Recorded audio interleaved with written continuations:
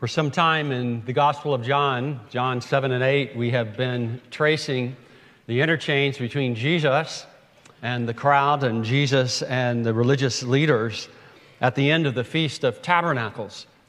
Feast of Tabernacles commemorated Israel's time in the wilderness.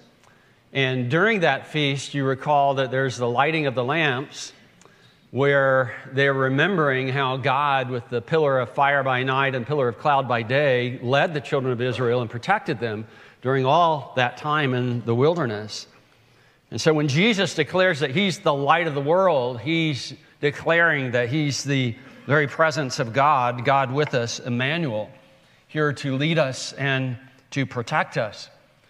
As we cross over into chapter 9 of John, Jesus is still in Jerusalem. And we know despite his teaching, the darkness of unbelief is strong. It's strong among the very people that you would expect to be lovers of the light. It's not uncommon for the most religious people to be the greatest enemies of gospel truth. Here, the guardians of biblical revelation, the guardians of worship, are the leading enemies of Jesus. Jesus has taught he's the light of the world, and now he's going to demonstrate it in a way that's impossible to deny. And in spite of the miracle we're about to read about, there are some that will persist in their determined unbelief. We're in John 9. We're going to read the first 25 verses of this chapter. John 9, verse 1. As he passed by, he saw a man blind from birth. And his disciples asked him, "Rabbi," that means my teacher, my great one, "who sinned, this man or his parents, that he was born blind?" Jesus answered, "It was not that this man sinned or his parents, but that the works of God might be displayed in him. We must work the works of him who sent me while it is day. Night is coming when no one can work. As long as I'm in the world, I'm the light of the world."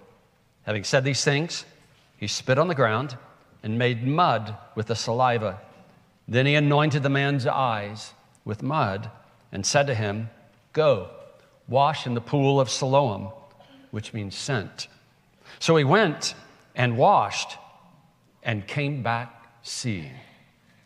Now, the neighbors and those who had seen him before as a beggar were saying, "Is not this the man who used to sit and beg?" Some of them said, "It is he." Others said, "No, he is like him." He kept saying, "I am the man." So they said to him, "Then how were your eyes opened?" He answered, "The man called Jesus made mud and anointed my eyes and said to me, 'Go to Siloam and wash.' So I went and washed and received my sight." They said to him, "Where is he?" He said, "I do not know." They brought to the Pharisees the man who had been formerly blind. Now it was a Sabbath day when Jesus made the mud and opened his eyes. So the Pharisees again asked him how he had received his sight. And he said to them, "He put mud on my eyes, I washed, and I see." Now the Pharisees said, "This man is not from God, for he does not keep the Sabbath." But others said, "How can a man who is a sinner do such things, signs?" There was a division among them. So they said again to the blind man, "What do you say about him, since he has opened your eyes?" He said, "He's a prophet." The Jews did not believe that he had been blind and had received his sight until they called the parents of the man who had received his sight and asked them, "Is this your son who you say was born blind? How then does he now see?" His parents answered, "We know that this is our son and that he was born blind, but how he now sees, we do not know, nor do we know who opened his eyes. Ask him. He is of age. He will speak for himself." His parents said these things because they feared the Jews. For the Jews had already agreed that if anyone should confess Jesus to be Christ, to be the Messiah, he was to be put out of the synagogue. Therefore his parents said, "He's of age, ask him." So for the second time they called the man who'd been blind and said to him, "Give glory to God. We know that this man is a sinner." He answered, "Whether he is a sinner, I do not know. One thing I do know, that though I was blind, now I see."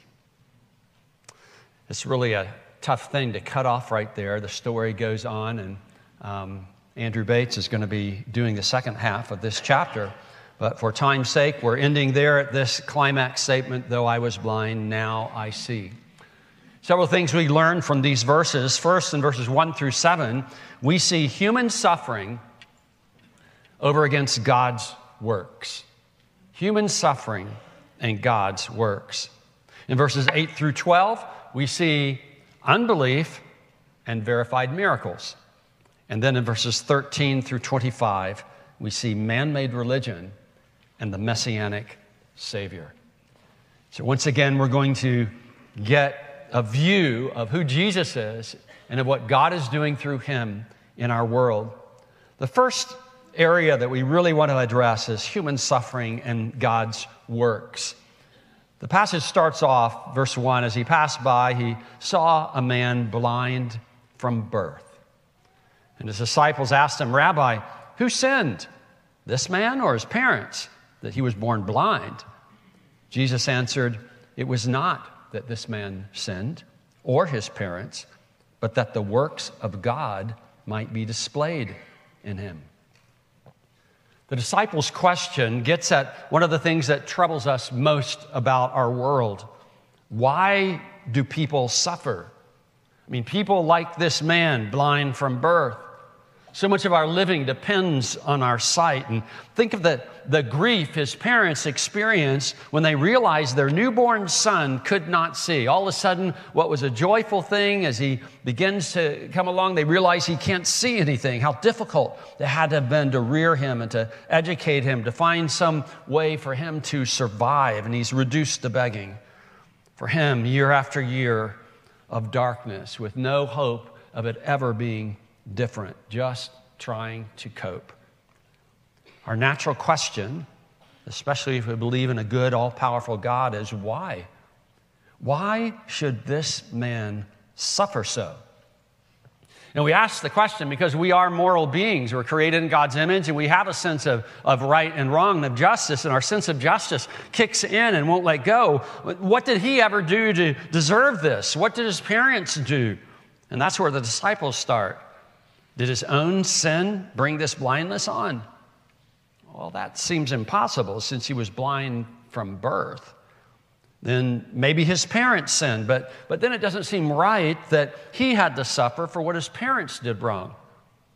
Now, it is true that sins that we commit can bring us trouble.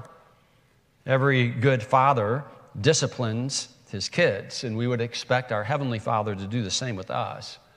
So whenever we do hit the hard stretches, it's worth making sure that we're not living in a way that we know is wrong and needs to be made right. When we're holding on to sin in our lives, suffering often moves us to get right before it's too late. But not every calamity and sorrow is because of some particular sin. We shouldn't think that about ourselves, and we shouldn't think that about other people. It's also true that our sin affects others, especially those who look to us to train them and lead them. So parents can teach their children to do right, and parents can teach their children to do wrong by their example. The sin of Adam and Eve in the Garden of Eden at the beginning of human history resulted in everyone who descended from them being sinners by birth and sinners by choice. We can't really blame them for our sin because we've made that choice as well. Their sin brought God's curse on all creation, including us, and hence all the suffering and dying that is part of our world and to us may even seem natural. Because of the curse on our sin, we are broken people living in a broken world.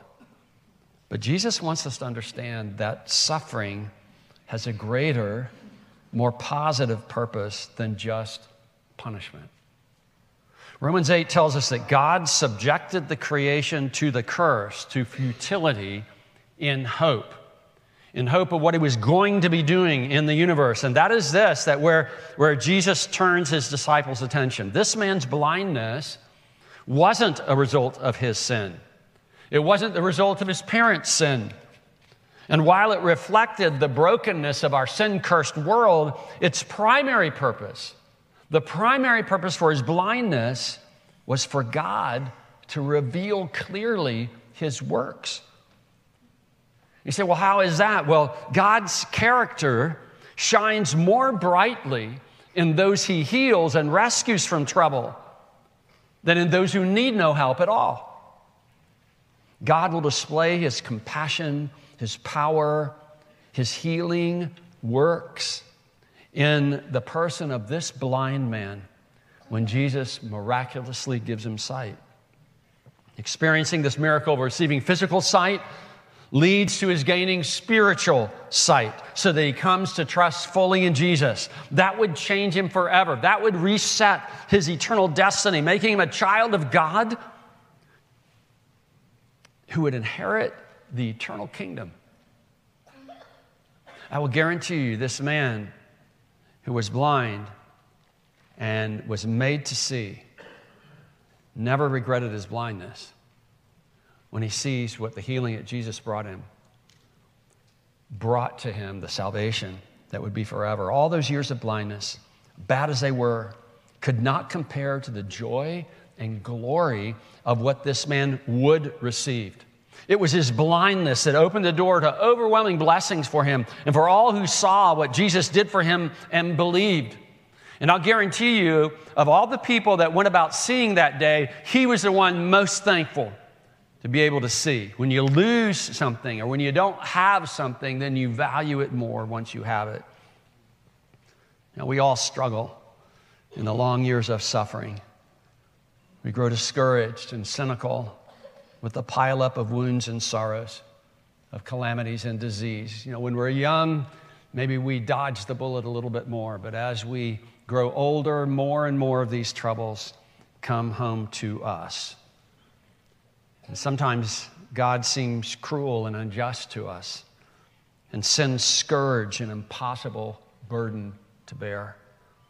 But we mustn't forget how God often uses these very afflictions that weigh us down to display his mighty works.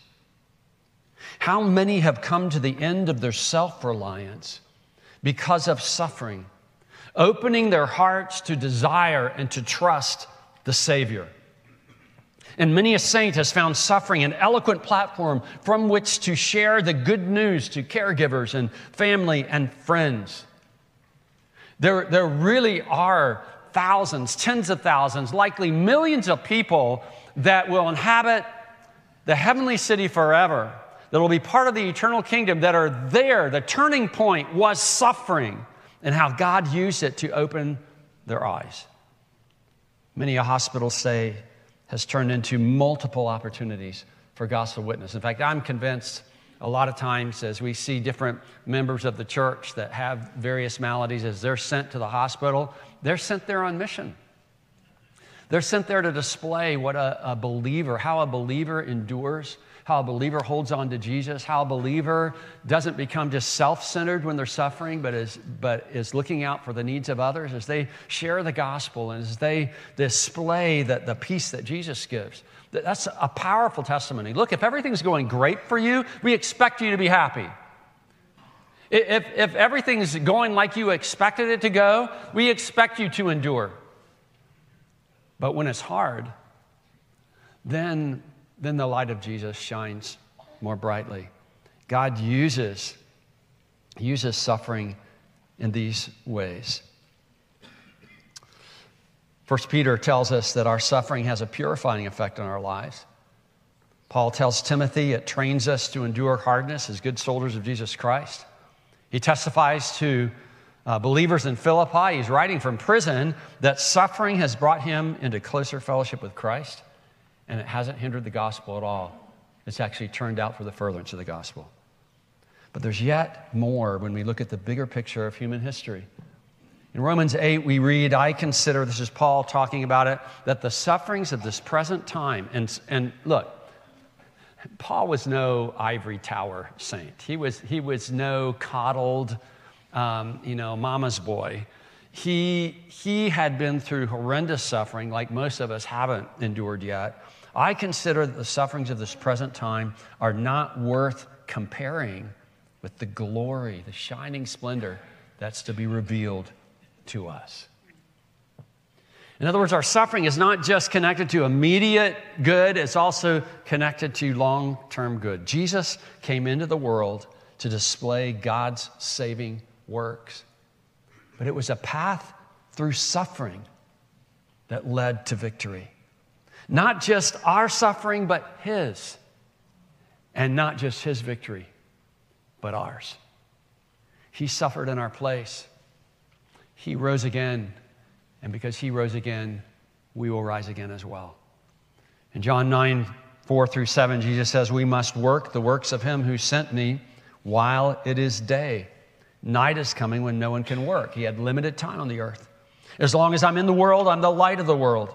Having said these things, he spit on the ground, made mud with the saliva. Then he anointed the man's eyes with the mud, then said to him, go, wash in the pool of Siloam, which means sent. So he went and washed and came back seeing. The work God the Father had sent Jesus into the world to do was to shine light and life where darkness and death reigned. His was a short ministry of 3.5 years, but he displayed God's power to save, and his saving work continues to this very day. You might ask why the mud made from saliva and dirt. We don't know. Sometimes Jesus healed people with just a word or a touch.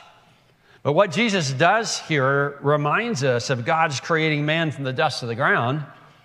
And the God who can make a living man from dirt can certainly cause the eyes of a blind man to see. And John notes that Siloam means sent, perhaps reminding us how often Jesus said of himself that he was the sent one of the Father. And it's for sure that if you go to Jesus and wash, you will receive your sight. The way Jesus performed this miracle was with no fanfare. You wouldn't have even known it was happening or why until the blind man came back seeing. You just see a blind man stumbling on his way to the pool. He washes. He's ecstatic because he can see. And it's like, okay, so what happened there? How did it happen? The man just did what Jesus told him to do. Those who take Jesus at his word and rely on it gain their sight. They're no longer in the darkness. And you can be sure that this man rejoiced over his ability to see more than any of the vast numbers of people who had always been able to see. So what troubles have you asking God why? It's the natural question to ask. It's essentially what the disciples asked. Why? We don't tend to ask it quite as much about other people as we ask it about ourselves when we're going through it, but we ask why. So what troubles are those? What sins has your suffering brought to mind that you know you need to confess and forsake? Let's take care of that. What gospel opportunities could your suffering create? I mean, what if you looked at it not just in terms of what you're going through in terms of suffering, but what kind of platform it would give you to share Jesus? And then in what ways does suffering increase the value and joy of being released from it? We see that in the short term when we've been ill and we get well. We see it in the long term when we go through all the sufferings of this present age and we enter into the next in the fullness of God's blessing. Well, the next picture we see in verses 8-12 is unbelief over against verified miracles. The neighbors, verse 8, of those who had seen him before as a beggar were saying, is not this the man who used to sit and beg? Some said, it is he. Others said, no, he is like him. He kept saying, I am the man. So they said to him, then how were your eyes opened? He answered, a man called Jesus made mud and anointed my eyes and said to me, go to Siloam and wash. So I went and washed and received my sight. They said to him, where is he? And he said, I don't know. It was hard for the crowd to get their heads around the idea that the man born blind could now see. Some account for it by just mistaken identity. He just looks like the man that was born blind. But he himself dispels that theory, convincing them that he is actually the one who was blind. So that leaves the question of how it's even possible. Many people today believe miracles are Impossible. They therefore assumed that earlier generations that reported miracles are just more gullible than we are. There has to be some other explanation for what they thought was a miracle. But these people in John 9 are just as reluctant to believe a miracle has happened as any modern person would be. We wrongly assume ourselves to be superior thinkers to people of the past. A tour of any social media site should disabuse us of such a notion. Or for that matter, a survey of what often passes for wisdom in the educational institutions of our day. We're not so smart after all. They can't believe the miracle has happened. So they ask how it happened. He tells them, but nothing about the process accounted for his recovery of sight.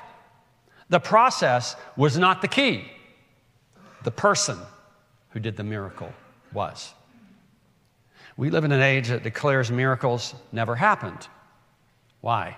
Because it's impossible for them to happen. You know what we call that? Circular reasoning. The definition of a miracle is a mighty work too great to be possible. Historically, miracles can't happen except when they happen. If you could explain it away, then it wouldn't be a miracle. Well, what was the point of this miracle? The point is that Jesus is the light of the world. If you don't believe the words, perhaps you believe the works. That he has the power to remove blindness, or for that matter, any other malady. In fact, in his ministry, he's going to even raise the dead. Jesus displays in his earthly ministry that as God in the flesh, he has both the power and the compassion to lift the effects of the curse, to remove every sickness, every defect, and to free human beings even from death itself. In other words, he shows that when God promises that one day he will wipe away all tears, along with the sickness, death, and sorrow that caused those tears, he is not boasting about what he can't deliver. He is not a God who looks on human suffering and is not moved to relieve it, and more, to remove it one day completely and forever. If there are no miracles, there is no gospel. Because it takes a mighty work, a miracle of God, to rescue us from our sin, suffering, sorrow, and death. And if he's too small to do that, we have no hope. And there is no good news to proclaim. Just bad news. The best we can do is bear up under all the pain until we die. So if miracles like this one are for real, why should you not believe that the ultimate rescue God has promised through Christ is also for real? This really is the point of the miracles. Jesus says all kinds of miracles, all kinds of maladies, raises the dead. He demonstrates that God can remove all these things from our lives, and that one day he'll do so forever. And then second, if God can't bring about miracles, what will you do with Jesus? And where have you set your hope? If you have any hope. It all rises and falls together. The third thing that we see, and this is where the bulk of the passage is going to go. In fact, next week, this will be what it's about as well. Man-made religion and the Messianic Savior. Verse 13, we read, they brought to the Pharisees the man who had formerly been blind. Now, it was the Sabbath day. That's the day you stop from regular work. When Jesus made the mud and opened his eyes. So the Pharisees, remember, they're the separatists. They're the ones, they believe in the inerrancy of Scripture. They believe in miracles. They believe in angels. And they believe in staying separate from the Greek world around them. So the Pharisees again asked him how he received his sight. And he said to them, he put mud on my eyes, and I washed, and I see. Now the Pharisees said, this man is not from God, for he does not keep the Sabbath. But others said, how can a man who is a sinner do such signs? Remember, a sign is a miracle with a message. And there was a division among them. So they said again to the blind man, what do you say about him, since he has opened your eyes? He said, he is a prophet. In other words, he's from God, been sent to us. We've already seen multiple rounds of conflict between Jesus and the religious leaders of his day.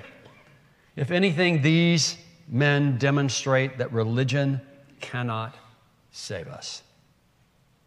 It never saved anybody.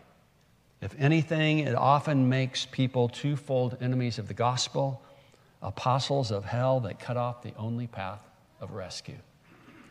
Because what they're doing is offering a knockoff version of salvation, which is works-based. These enemies of Jesus start with their standard argument. We've seen it before. Jesus did not keep their rules about how to keep the Sabbath, so he could not be from God. Fact is, their Sabbath regulations, they had 78 of them, distorted the whole meaning and purpose of the Sabbath. Jesus never broke God's command to keep the Sabbath day holy. He restored it to its proper use. And then there's the miracle itself. How can such a display of divine power come from a man who is a sinner? Even the Pharisees were divided on that point. The problem is that they have elevated their own teaching to the level of scriptural command, and that always leads to distortion of the truth and blindness to the power of God. Many a church and religious institution does not know what the work of God even looks like. They're too busy promoting and defending their own version of holiness. It makes them advocates of a false gospel, a man-made one, instead of the God-given gospel that actually works miracles. They, in essence, preach, keep our rules and you will be saved. No one was ever saved that way. That's just the garden variety works righteousness that's infected every false religion on the planet. The gospel is not about what you must do. It's about what God has done. And this miracle of sight was a free gift from Jesus, not 5 steps you must take to recover from blindness. Next, some try to disprove that it's even been a miracle, but they fail in that. Verse 18, the Jews did not believe that he had been blind and received their sight until they called the parents of the man who had received his sight and asked them, is this your son who you say was born blind? How then does he now see? His parents answered, we know that this is our son and that he was born blind. But how he now sees we do not know, nor do we know who opened his eyes. Ask him. He is of age. He will speak for himself. And then John gives us some insight as to why they answered that way. His parents said these things because they feared the Jews, for the Jews had already agreed that if anyone should confess that Jesus to be the Christ, to be the Messiah, he was to be put out of the synagogue. Therefore, his parents said, he's of age, ask him. So here we get to the core issue. Many people were becoming convinced that Jesus is the promised Messiah, the Savior King that God said would reverse the curse, the Savior King that would rescue us. And these people that believed that were right. Isaiah had prophesied, Isaiah 29, in that day the deaf shall hear the words of the book, and out of their gloom and darkness the eyes of the blind shall see. Isaiah 35, then the eyes of the blind shall be opened, the ears of the deaf unstopped. Then shall the lame man leap like a deer, and the tongue of the mute sing for joy. During his ministry, Jesus healed blind, deaf, lame, and mute. He fulfilled what Isaiah prophesied. But to acknowledge Jesus as the Messiah was a dangerous thing. You'd get kicked out of the synagogue. It'd be like you'd be hauled up for church discipline and kicked out.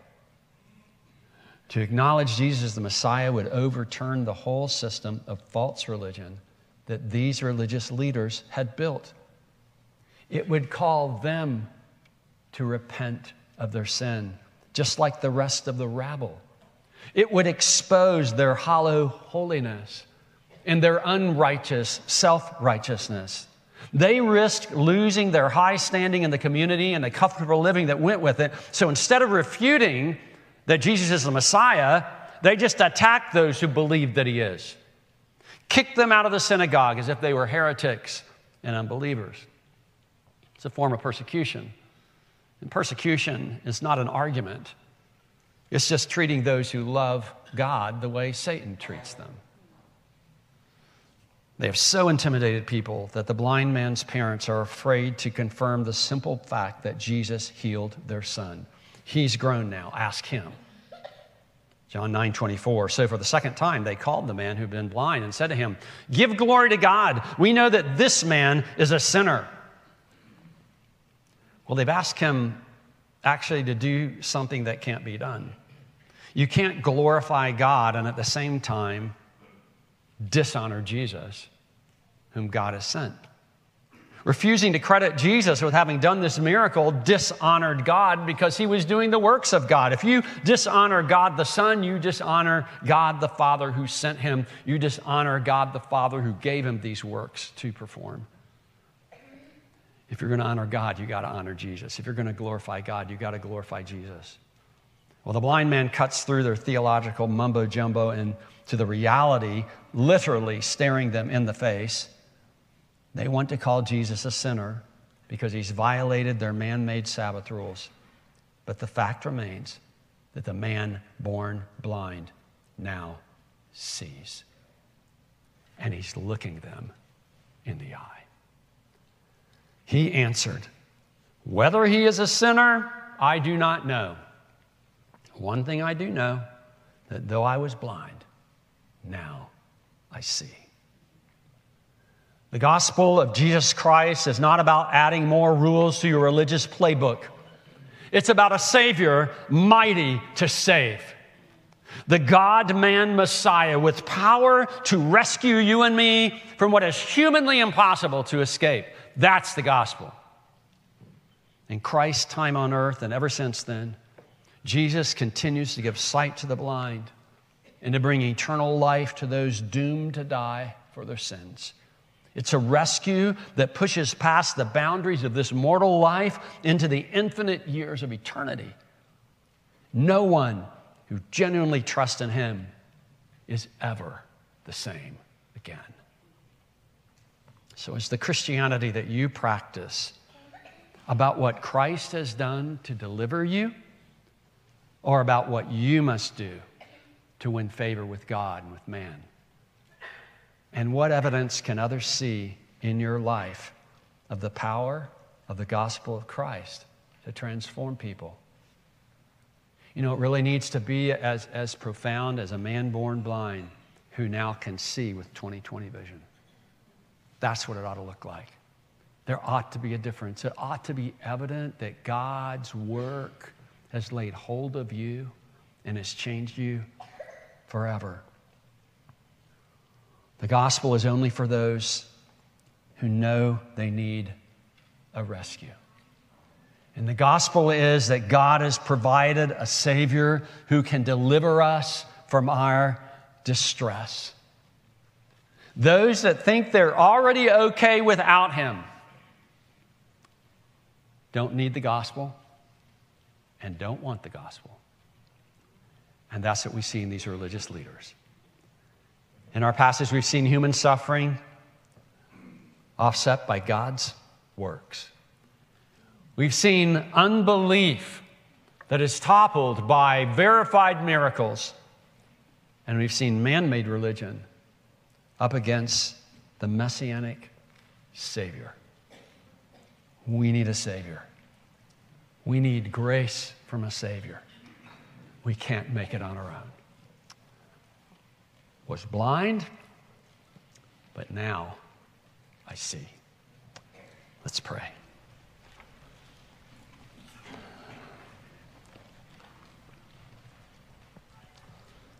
God, when we're left on our own, we grope in the darkness. There's just so much we don't understand. There's so many troubles that we carry that we can't escape. Everybody we've ever known, everybody we've ever loved, ends up in a grave. And Lord, every one of us is on a dirge march to that same grave. God, we need a mighty Savior. We need a Savior that gives sight to the blind, that gives hearing to the deaf, that makes lame men leap for joy. It gives those who cannot speak the ability to speak eloquent praises to God. We need a God who can speak and the dead are raised. We need a God who can cleanse our hearts and our lives from the sin that infects us and release us from the prison of death and the grave. And Lord, we find that God in Jesus. We thank you for your amazing grace, that you have rescued us. May we be those who share that grace with others. For it's in Christ's name we pray.